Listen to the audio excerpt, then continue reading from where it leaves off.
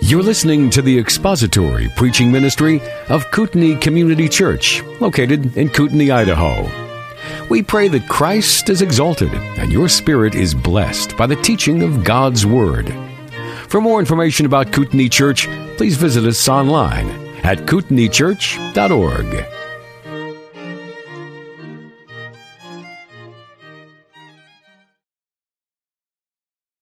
And while you're doing that, I just want to give a little bit of an introductory comment on something. I had to bring some notes up into the pulpit with me today which is something I normally don't do too much of because I've got some things I needed to read. Normally I would have these notes on a little electronic tablet thing up here, which is real small. And when I create the paper version of it, I have to use a big font so that when it shrinks down onto the little tablet, I can read it without having to do this all the time. And so if you see me flipping pages up here and you see this huge font, I don't want you to think to yourself, my goodness, I can read that from the back row. Is Jim going blind? Especially after my comments last week about my glasses and not reading. And I figured out what that is, by the way. These are new glasses that I got. My wife insisted that the old ones, I won't tell you what she said about the old ones, but so she had to get these with bigger lenses.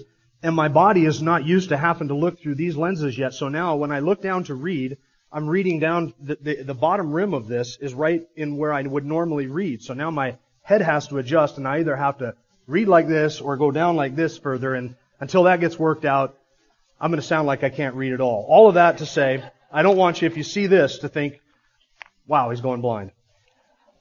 We are in John chapter 13. Let's bow together in prayer before we begin.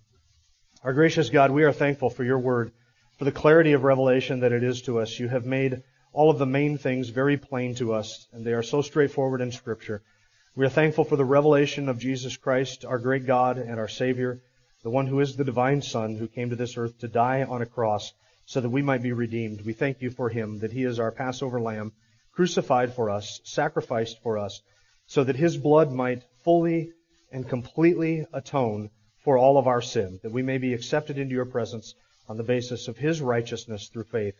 We thank you for that, and it is in his name that we ask you to be our guide, to teach us today from your word, and send your Spirit to instruct us into the truth, that we might love you and that we might be enraptured in and with the love of Christ. We ask it in his name. Amen. 1 John 4:8 says that God is love. And that is one of those statements that is generic enough to be taken in almost any way that one wants to take it. And most unbelievers would actually give hearty assent to that statement that God is love. And if you go talk to your average garden variety pagan who's just walking by on the street outside after the Sunday service and you say, I believe that God is love, they would give a hearty amen to that. They agree with that. And if you say to them, I believe that God is love and God loves you, of course they would assent to that too. They would say, of course he does. I'm lovable.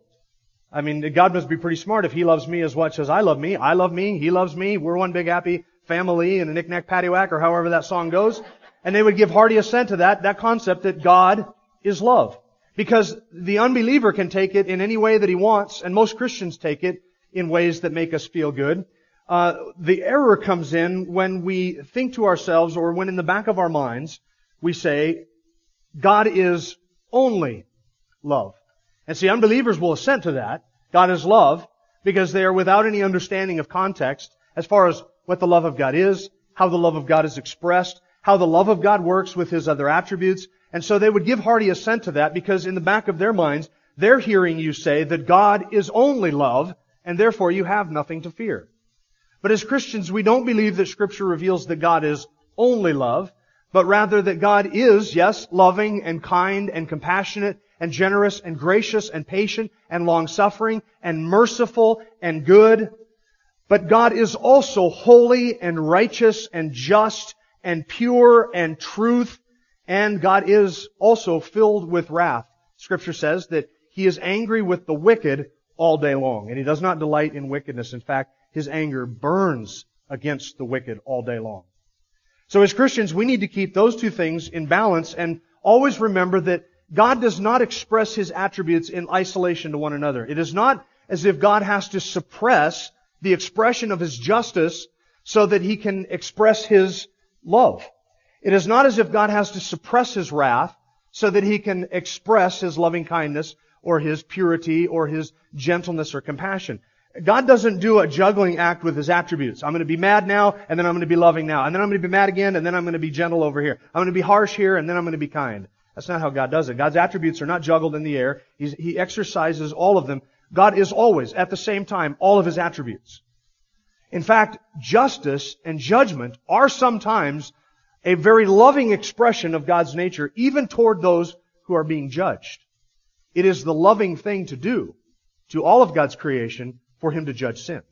So even when God judges the unbeliever in his unrighteousness in hell, that is the loving thing for God to do. That is the expression of God's love for His glory, God's love for His creation, God's love for His character, His nature, His reputation, His fame, His honor, God's love for His people, God's love for His plan. It is an expression of God's love even when His love is expressed, even when God is in turn wrathful towards those who are deserving of His wrath.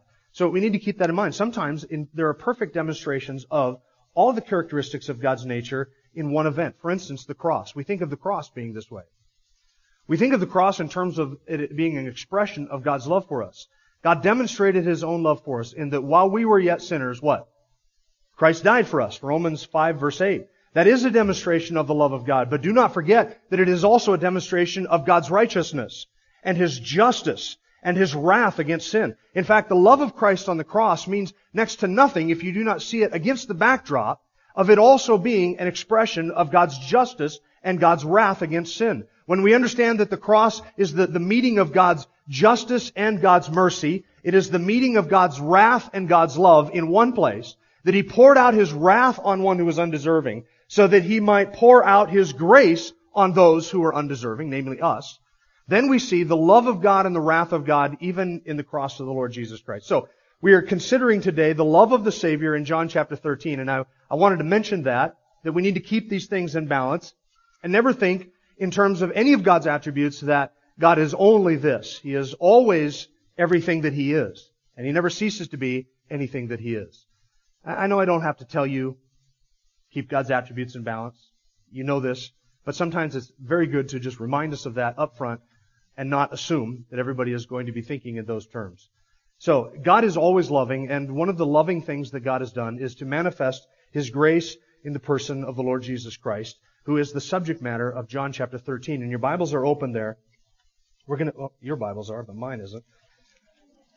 Can I borrow one of your Bibles? John chapter 13, and here we see the love and the grace of Christ on display. Paul says that the love of God toward us who are in Christ Jesus is a love that surpasses knowledge. In fact, he says in Ephesians chapter 3, verse 19, he wants us to know the love of Christ which surpasses knowledge, that you may be filled up with all the fullness of God. Now let me ask you a question. That's kind of a curious statement. How do you know something that is unknowable? Know the love of Christ which surpasses knowledge.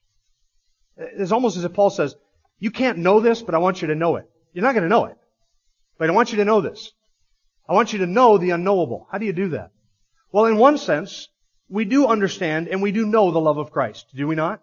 We experience it, we see it, His Spirit testifies with our spirit that we are children of God. The love of God is shed abroad in our hearts by the presence of the Holy Spirit. We sense that love, we feel that love at times stronger than at others. We recognize that love, we are banking and counting our eternity on the reality of that love. Sometimes we feel it in very palpable ways. We are aware of that love, and so we know it. And we look at the cross and we see it. But let me ask you this. Do we know all of the love of God for us in Christ Jesus? Have we plumbed its depths? Have we plumbed and fathomed its very bottom and its outreaches, this infinite and eternal love, which really is, in one sense, beyond being known?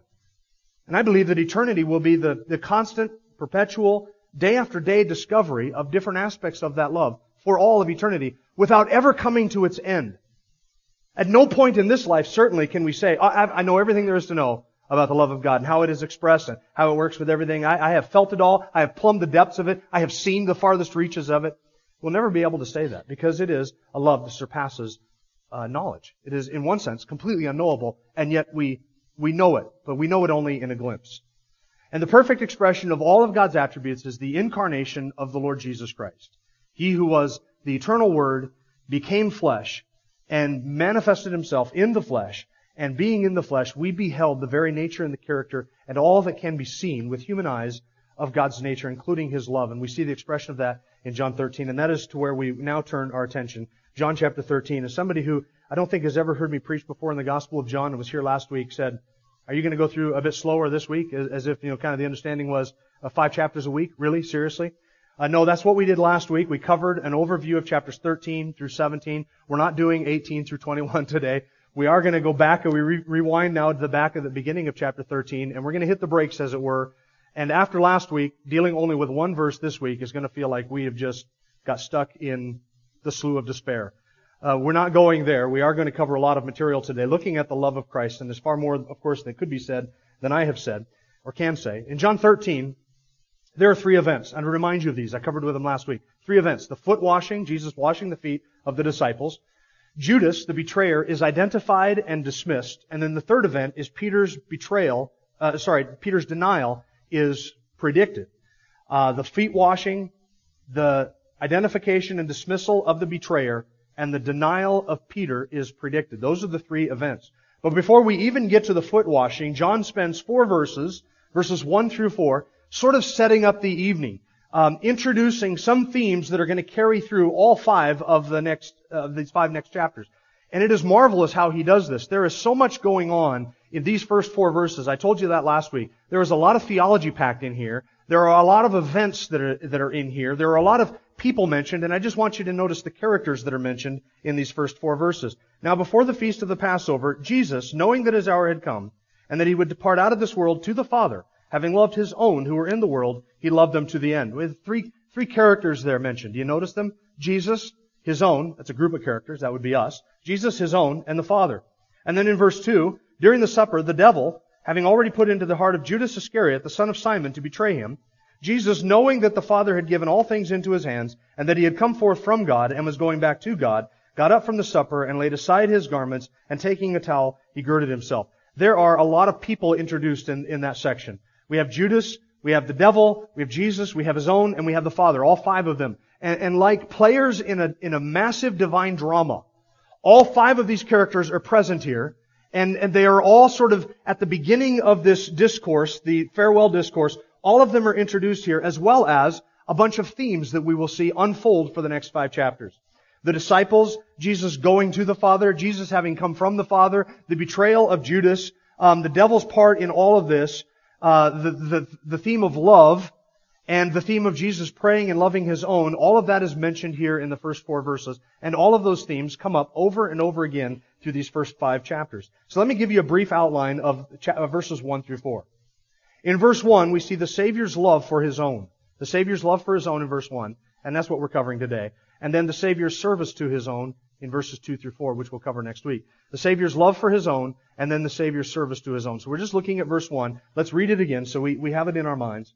Now before the feast of the Passover, Jesus, knowing that his hour had come, and that he would depart out of this world to the Father, having loved his own who were in the world, he loved them to the end. Now we are not very far into this discourse before we come face to face with the reality that there is a change of themes going on in John chapter 13 verse 1. A change of themes. I mentioned to you last week all of the differences between the first 12 chapters of John's Gospel and these 5 chapters that make up the farewell discourse in chapters 13 through 17.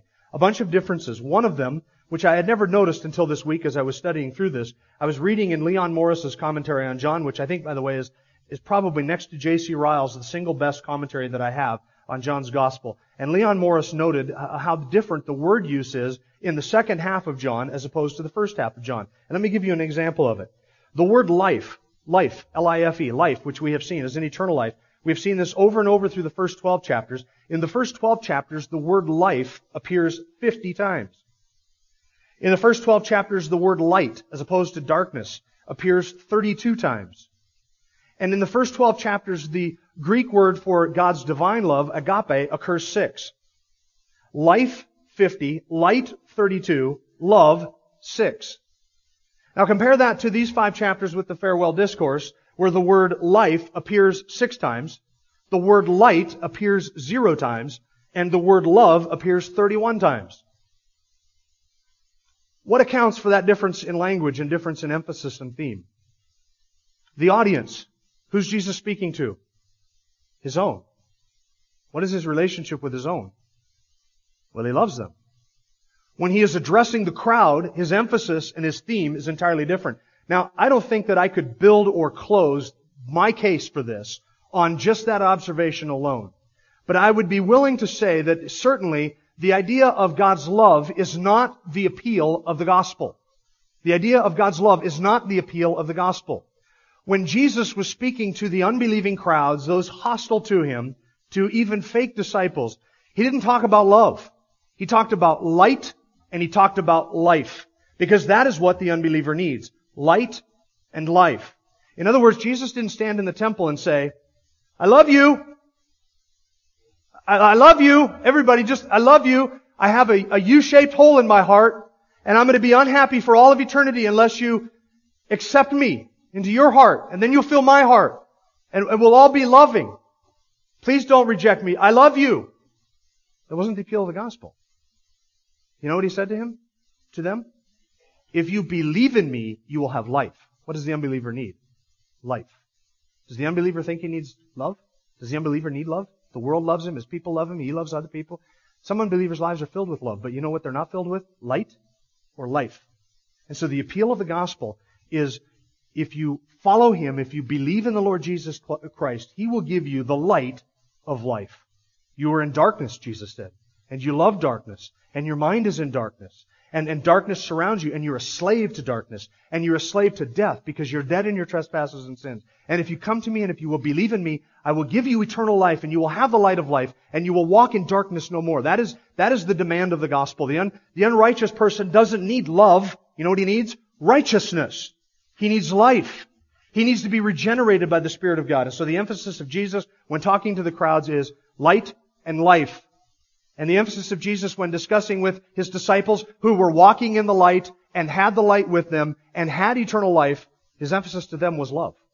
And so Jesus expounds upon love with the disciples. He expands upon light and life with unbelievers. There is a distinction being drawn between those who are not His, whom He addresses in the first 12 chapters, and those who are His, whom He addresses in chapters 13 through 17. So, chapter 13, verse 1. Now before the feast of the Passover, Jesus, knowing that His hour had come, that He would depart out of this world to the Father, having loved His own who were in the world, He loved them to the end. Now there is some question, what does the phrase, before the feast of the Passover, refer to? Some people understand the phrase, before the feast of the Passover, to refer to the supper mentioned in verse 2, where John writes, during supper. And so they would say, see, John is saying that the supper mentioned in verse 2 took place prior to Jesus' celebration of the Passover with His disciples. So some people would say that this supper that is described here in John 13 is a separate supper from the Last Supper where Jesus instituted communion. And they would argue that the lack of mention of any communion or institution of communion, Lord's Supper, in chapter 13 is evidence that this is a separate meal altogether.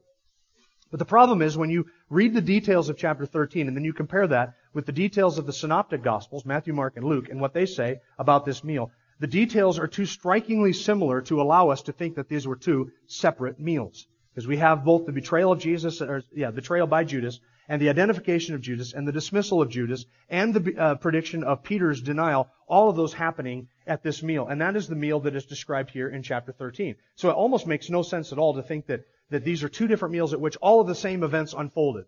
So that what then does the word before the feast of the Passover refer to? The very closest verbal form that is to that phrase in the Greek text is the word knowing.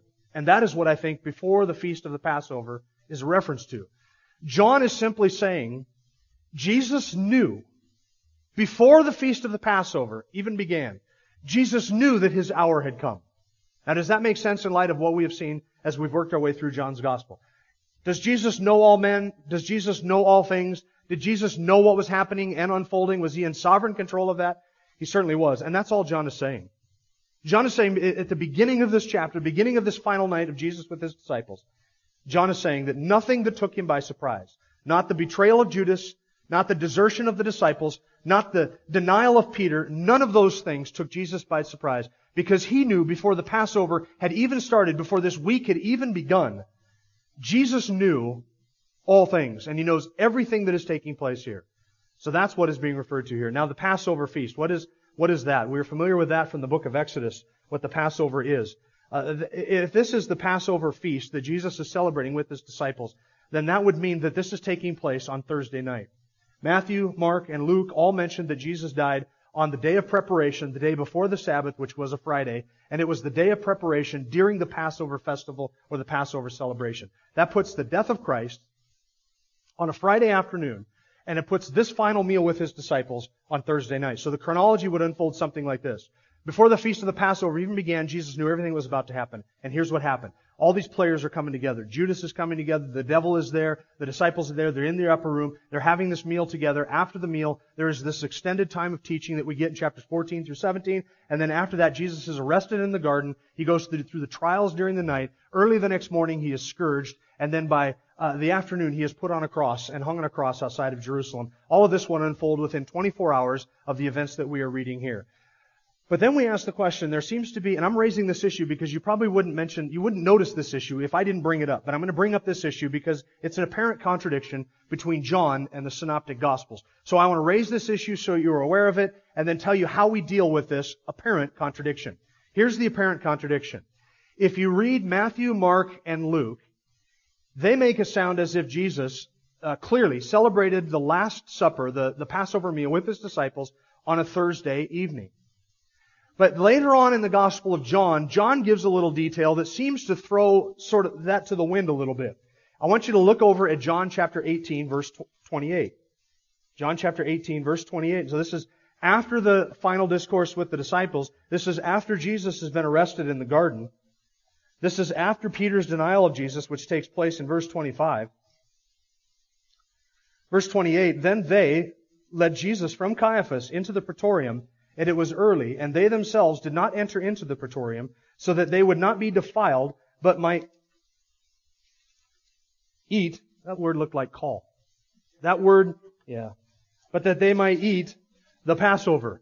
So what is going on there? You have the religious leaders of the nation of Israel who, after the trial of Jesus, they didn't enter into a place where there were Gentiles because they didn't want to be ceremonially unclean, so that they would not be able then to eat the Passover. Well, if that's Friday morning, and the religious leaders of the nation have not eaten the Passover meal yet, then that means that the religious leaders of the nation, they're celebrating Passover on a Friday. What then is Jesus doing celebrating Passover on a Thursday evening with His disciples?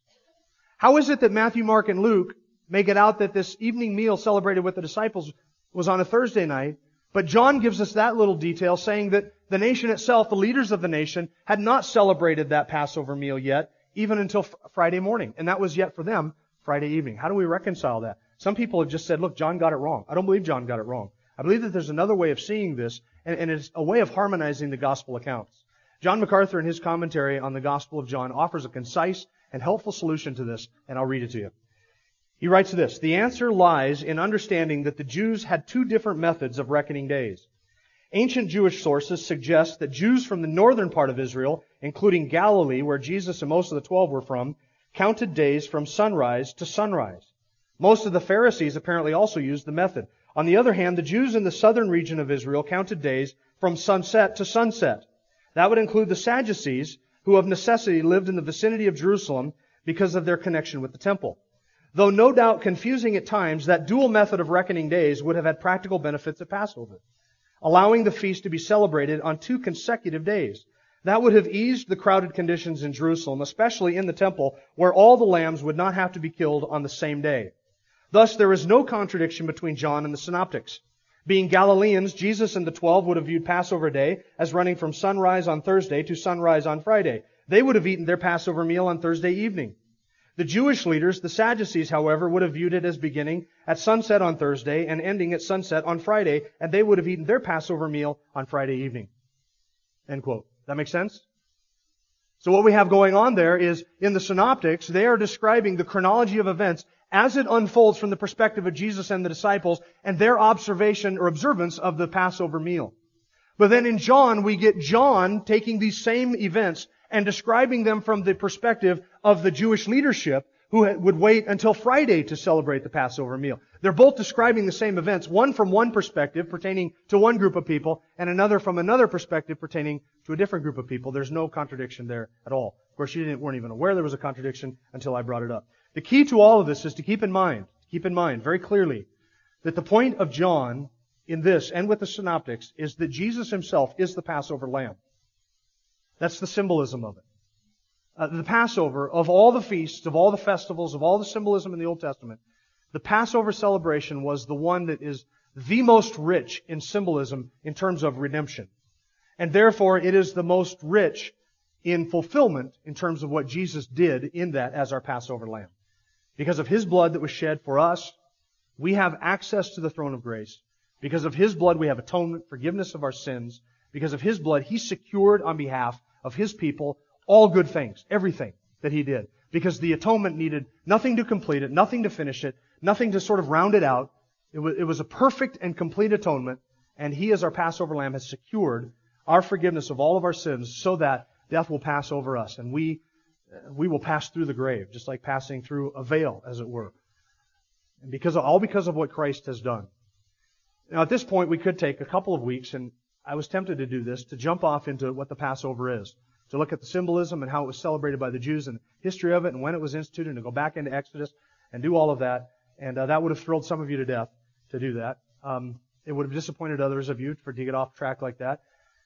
To move on is going to disappoint some of you and thrill others of you to death. So here's what we're going to do. Since there is no keeping everybody happy, we're simply going to let the text drive our discussion of these events, and we are going to move on. If there was an institution of the Lord's Supper, which maybe we'll deal with that sometime soon, then I think we would take some more time to kind of talk about the symbolism and what would have been going on there that evening. But since John doesn't mention that, we're just going to mention Jesus is the Passover lamb. Keep that in mind. That's the point of the text. Now let's move on. John 13, verse 1. Jesus, knowing that His hour had come. Knowing that His hour had come. Now, the fact that Jesus knows something is mentioned twice in these 4 verses. Once in verse 1, once in verse 3. In verse 1, His knowing something is connected to His loving of His own. In verse 3, His knowing of certain things, knowing that the Father had given all things into His hand, that knowing is connected to His service. His humbling, self-sacrificial, loving service to His people. So we'll deal with the second knowing in verse 3 next week. Today we look at this knowing. What does it say in John? That Jesus knew that His hour had come. Well, that phrase, He knew that His hour had come, that phrase, His hour, or the hour, is something that we've seen all the way through John's Gospel on multiple occasions. And I won't belabor you by giving you all of the reference to that because there are many of them. But it is sufficient to say that when John uses that term, sometimes he's speaking of one aspect of that hour and sometimes of another aspect of that hour. For instance, in John chapter 12, he uses that hour to describe the glory of God that is attached to the death of Christ. In John chapter 12, verse 27, Jesus says, "Now my soul has become troubled. What shall I say? Father, save me from this hour? But for this purpose I came to this hour. Father, glorify your name."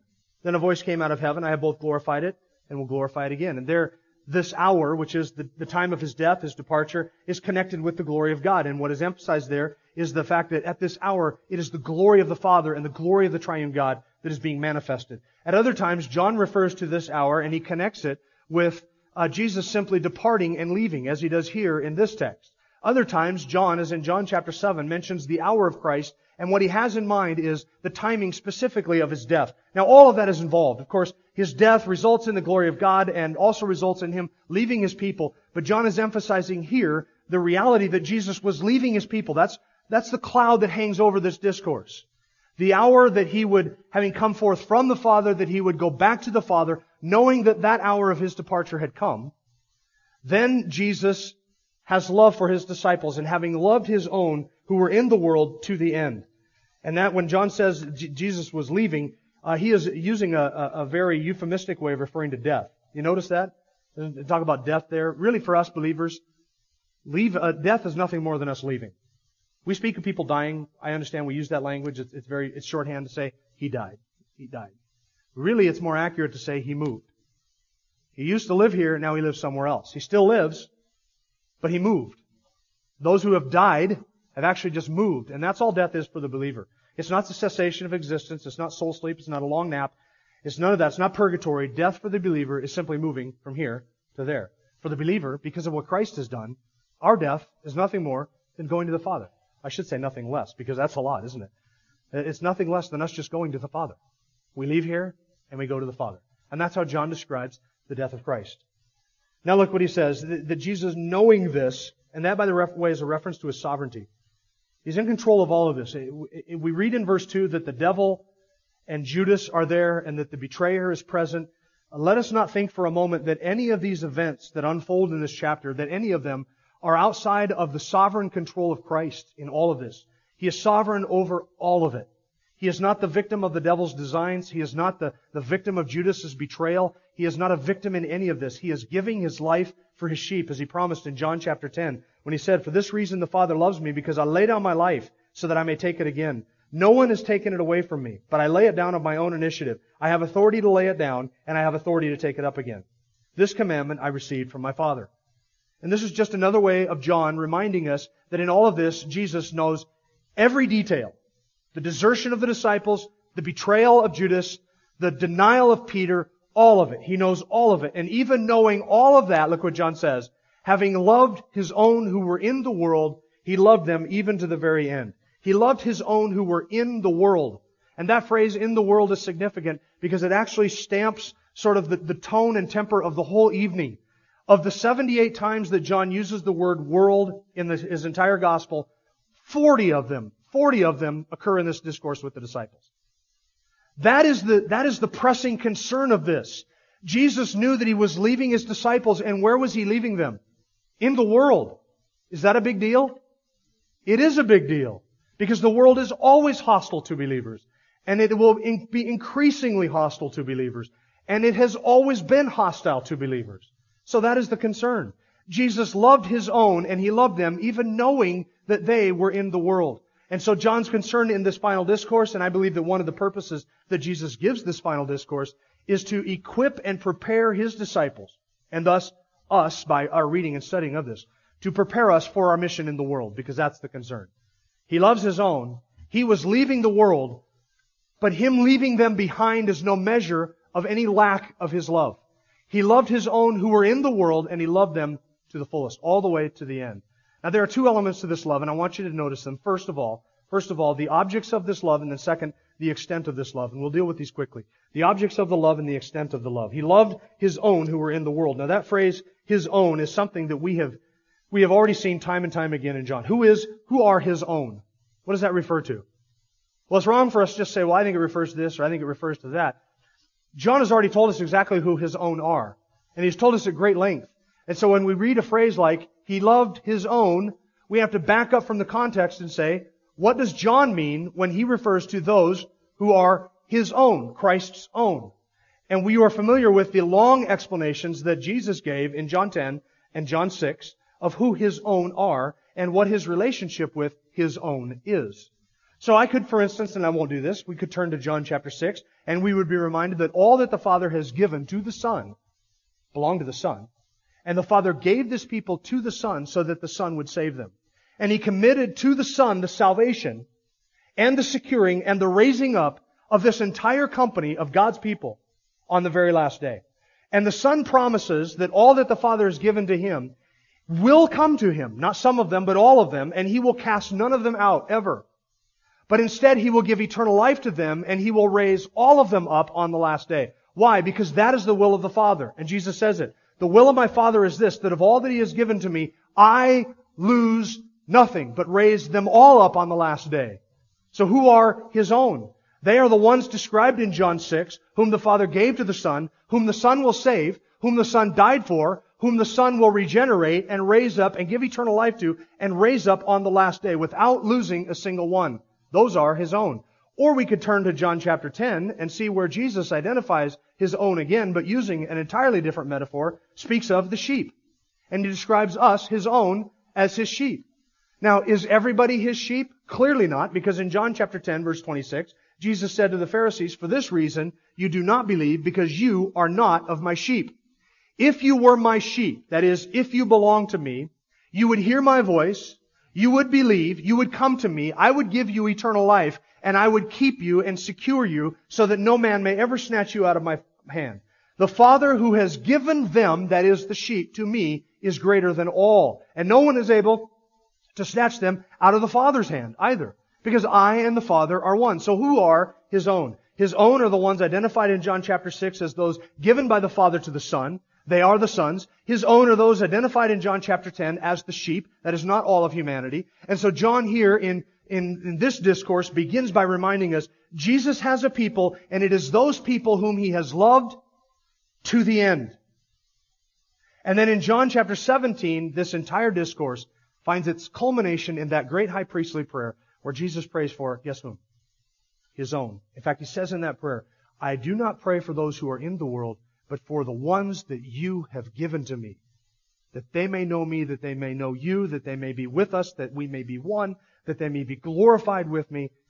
He prays for His own. This whole discourse is about His own. And so what love is it that John is describing in chapter 13, verse 1, when he says He loved His own to the end? It is those who belong to the Son, because the Father has selected a group of humanity and given them to the Son. They are His sheep, they are His own, and He loves them. There's a parallel phrase in John chapter 15 and verse 29. No, it's not verse 15, verse 29, because there's only 27 verses. John 15:19, where Jesus says, if you were of the world would love its own. See the parallel phrasing? If you were of the world would love its own. But because you're not of the world, but I chose you out of the world, because of this, the world hates you. So everybody's involved in a love relationship. The world has its own, and the world loves its own. And the world pours affection on those who belong to its system. And Christ has His own, who He says are chosen out of the world and given to Him by the Father. And the Son pours His affection on those who are His own. So who is it that Jesus loves to the very end with a perfect and complete love? Who is it? It is His own. Now John does not say, and I need to speak carefully so that we can think carefully at this point, John does not say that this love is a love that Christ lavishes or has for all people equally. In fact, if you insert that into the text and read that into the text, you do an injustice to the text. And you, I think, do away with the distinction that John intends to make that singles us as His sheep out for this special love. Some people think that God has just a general love, and He loves all men equally without distinction and without discrimination. That is not biblical. God has all kinds of different loves. He has a love for His creatures. He has a love for His creation. There is an intertrinitarian love. There is a love that Christ has for the nation of Israel. There is a love that God has for the lost. There is a love that God has for His glory. And there is a love that God has for His bride, the church. And it is a different love. In fact, the distinguishing and the distinction between those loves is essential to the entire meaning of Ephesians chapter 5. Husbands, love your wives as Christ loved the church. What did He mean by that? Love your wives like you love every other woman because Christ loves the church just as like He loves everybody else? Or does the Savior have a special and distinct, a distinguishing and a discriminating love for His bride, the church, that has its end result in the saving and sanctifying and securing of that bride for the glory of the Father? Does Christ have a love for His bride, the church, that He does not lavish on everybody else? He doesn't. Does God have nothing but hatred for the non-elect? I don't believe that. I don't believe that God has nothing but hatred for them. I don't believe that God delights in the death and the destruction of the wicked at all. I believe that even the love that God has for those who are lost and will be eternally lost, even that love is a love that we cannot fathom. But friends, if that love is a love that we cannot fathom, what then do we say about the love that Christ has for His bride, the church? Now somebody object and say, no. God loves all men equally without distinction, without discrimination. It's just a general love, and everybody is equal. There's no distinguishing between one or the other or making one to differ from the other. It's just an equal love like that. Really? You, men, I hope, have a love for your bride that you do not share with every other woman in this room. You don't. You reserve to yourself the right, the privilege, and the freedom to distinguish and discriminate in the giving of your love to different people. That is a pure love and a higher love. Now you say, no. God, because He is holier and higher and purer and better and more eternal and perfect than we are, He has a perfect love that does not discriminate. Let me ask you this question. If you started to love your wife like you love every other woman so you could be like God, would your wife consider that an upgrade? Would she suddenly say, He loves me the same as He does the woman behind me and the woman in front of me and the woman we met on the street? He loves all men equally, but He's just so much like God. Or would you say, no, that is not a higher love. That is a lower love. It is an impure love that does not make distinctions and discriminations. The love that Christ has for His church is a discriminating and a distinct love. Does He love other people? He certainly does. But there is a redeeming, sanctifying, perfect, eternal, and infinite love. It is a special love that expresses itself in different ways for the church, than He does for those who are not His own. And that's John's point. Having loved His own who were in the world, He did this for them. Having loved His own, it is a distinguishing and a discriminating love, and it is the purest and the highest form of love. And believer, you ought to thank God for that love, and you ought to rejoice in it and bask in it. When we say that the love of God is a distinguishing and a discriminating love, and that He does not love all men equally the same way, some people think, well, that sounds horrible. It sounds horrible until you understand what we're saying. And suddenly it makes sense. Suddenly you understand that there is something in the relationship between a man and his bride that is marked out as something illustrative of what exists between Christ and His church. There is a special relationship there. That we look at the one and we say, oh, I get it. I get it. That type of love. That type of sacrifice. That distinguishes and gives itself for one and not another.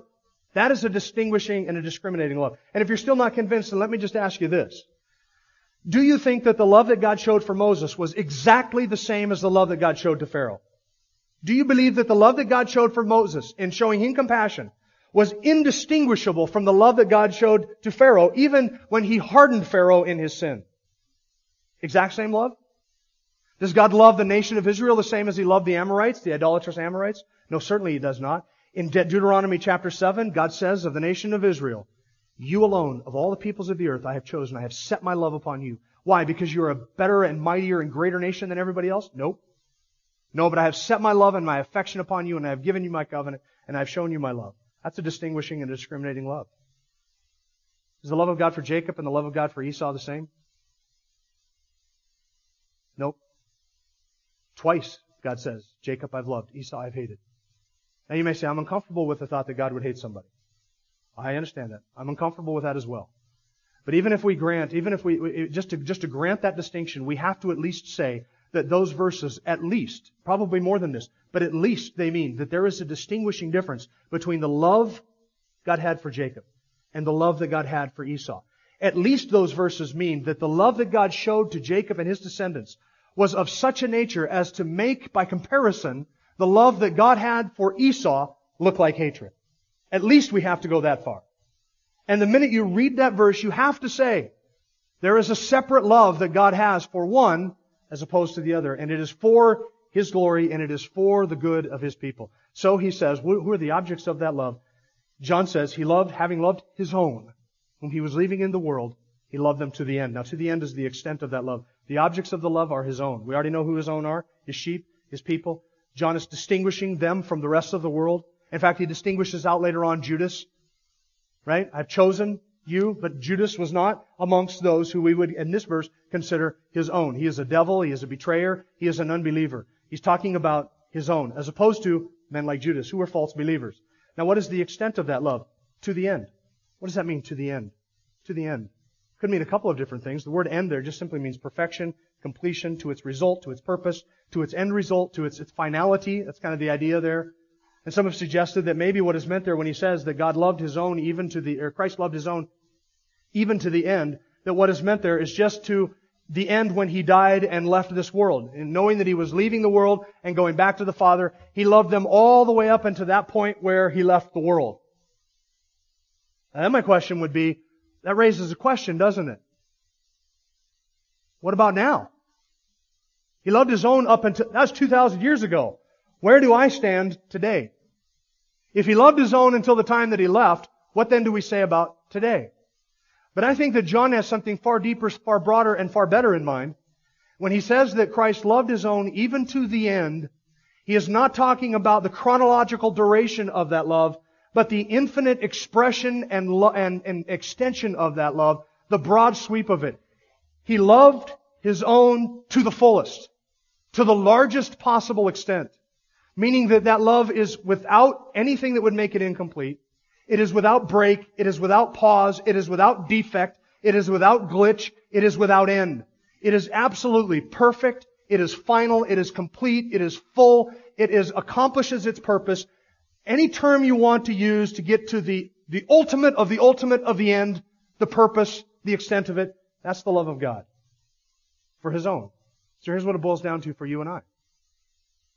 I belong to Him because I am His sheep. I've heard His voice. I've come to Him. He's given me eternal life, and He has snatched me from the flames of hell because I belong to Him. This promise is for me as well, and for you if you're in Christ, that He loves His own who are in the world. That's you. Doesn't mean He doesn't love those who are outside of the world, but that the concern is with those whom He has left in the world, you and I. So He loves us how much? To what extent? To what time? Always and forever and in eternity. And so that love of the Father, you don't even call it the love of the Father. We have to be fair, we have to say it is the love of the triune God that is manifested toward His people. It is the love of the Father, it is the love of the Son, and it is the love of the Holy Spirit. It is that infinite and eternal and endless and boundless and bottomless and measureless and beyond comprehension, surpassing love that we started talking about at the beginning. That love is the love that God directs for the good of His people. And by the way, that love of God secures us. And you know why? Because it is not my love for God that saves me. It is His love for me that has reached down and saved me. He knew this, and He loved me to this extent, even though He knows my weaknesses. And He knows that I am just like Peter, and have denied Him more than 3 times. I'm just like Peter. And I'm just as much a sinner as any of the disciples sitting at the table that evening. And He loves me anyway. And He sees my sin. He sees the sin that I don't even see in me. I see my sin and I think, how can He love me? That amazes me.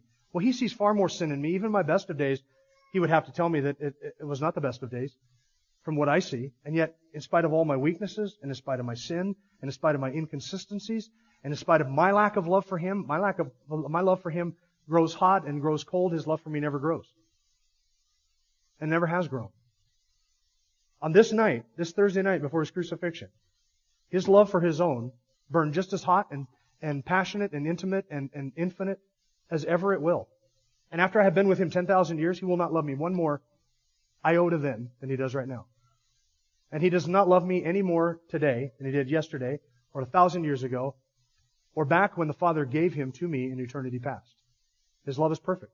It is infinite. It is boundless. It never grows. And it never changes because He's the same yesterday, today, and forever. So my security rests not on my love for Him, because that would change. And if my security rested on that, I would be insecure. That is not security. But my security rests upon the fact that He loves His own, even unto the very end. There's comfort in that, right? You understand the significance of that? If John or Peter or James or those who were left in the world, if they thought, oh, He loves me the same as He does the Pharisees. Wait a second. What am I to do with that? You mean, Lord, you make no distinction between me and the Pharisees as far as your love for me? But then when you realize that the love that we're talking about is the love that He has for His own, suddenly you realize, I'm His. That's the love that I have. I would be insecure at best if the love that He has for me was indistinguishable from the love that He had for Pharaoh or an idolatrous Amorite high priest. But the love that He has for own is the love that is mirrored in the relationship that Christ has with His bride, the church. Now, that doesn't mean that God's people will never endure pain or hardship or suffering or persecution. Sometimes Christ appoints that for His bride, for His people, but His love does not fail. His love does not diminish at all. He left us in the world, yes, He did, but that is no reflection on the nature or the character or the eternality of that love. And sometimes He does appoint for us persecution and pain and suffering and hardships, but His love is never ceasing, and it is never ending, and it is always there, and it is always eternal. We may not feel it like we always want to. It may not be as real to us at this moment as it is at this moment, and it may be even less real at the next moment. But that's no reflection on His love for His bride, the church. It's just a reflection on our ability to understand it and apprehend it and to feel that love at any given time, and that's just a reflection of our own sinfulness. I'll close with the words of an old hymn, The Love of God. Many of you probably know the words of this by heart. Could we with ink the ocean fill, and were the skies of parchment made, were every stalk on earth a quill, and every man a scribe by trade, to write the love of God above would drain the ocean dry, nor could the scroll contain the whole, though stretched from sky to sky. That is God's love for His bride, the church. Let us pray. Our Father, we thank You for this very, very serious reminder of Your love for us. And we do not always feel it as we should. We do not always appropriate it and appreciate it like we should, but we know that it is always there, for Your Word has revealed that we who are in Christ have nothing but the promise of Your eternal and boundless love for us. And so we thank You for that. We thank You that the Savior loved those whom You gave to Him and loved us enough to die on a cross to atone for our sin and to pay the sin price that we may be with You for all of eternity. We thank you that your appeal to us was not on the basis of this love, but on the basis of what we truly needed to stand before you and be with you, and that is righteousness. And having shown us that we lack that righteousness and that we are sinners, sheep, having gone astray, you then opened our eyes to that need and showed us what we needed, and then let us behold Christ, in whom is the satisfaction for all of our needs and what is necessary for us to be with you. And we thank you for that. A perfect sacrifice, a perfect Passover lamb. He who knew no sin became sin on our behalf, that we might become the righteousness of God in Him. So we're grateful for that. We thank you for that righteousness, and we thank you that we are in Christ. We know that it is by your doing, and that we love you only because you first loved us. And we came to you only because you first came to us. And we called out to you only because you first called our name and called us to yourself. And so we thank you for that initiating, discriminating, distinguishing love of Christ that He has for us. Thank you for the security that that brings, and we rest in it. We pray that you would cause us in our week, this coming week, to think more and more upon what Christ has done and who He is and the love that we enjoy both now and forever. We ask this in Christ's name. Amen. Thank you for listening to the latest podcast from Kootenai Church. If you'd like to learn more about Kootenai Church or to donate to our church ministry, you can do so online by visiting kootenaichurch.org. We hope you enjoyed this podcast and pray you'll join us again next time. Once again, thank you for listening.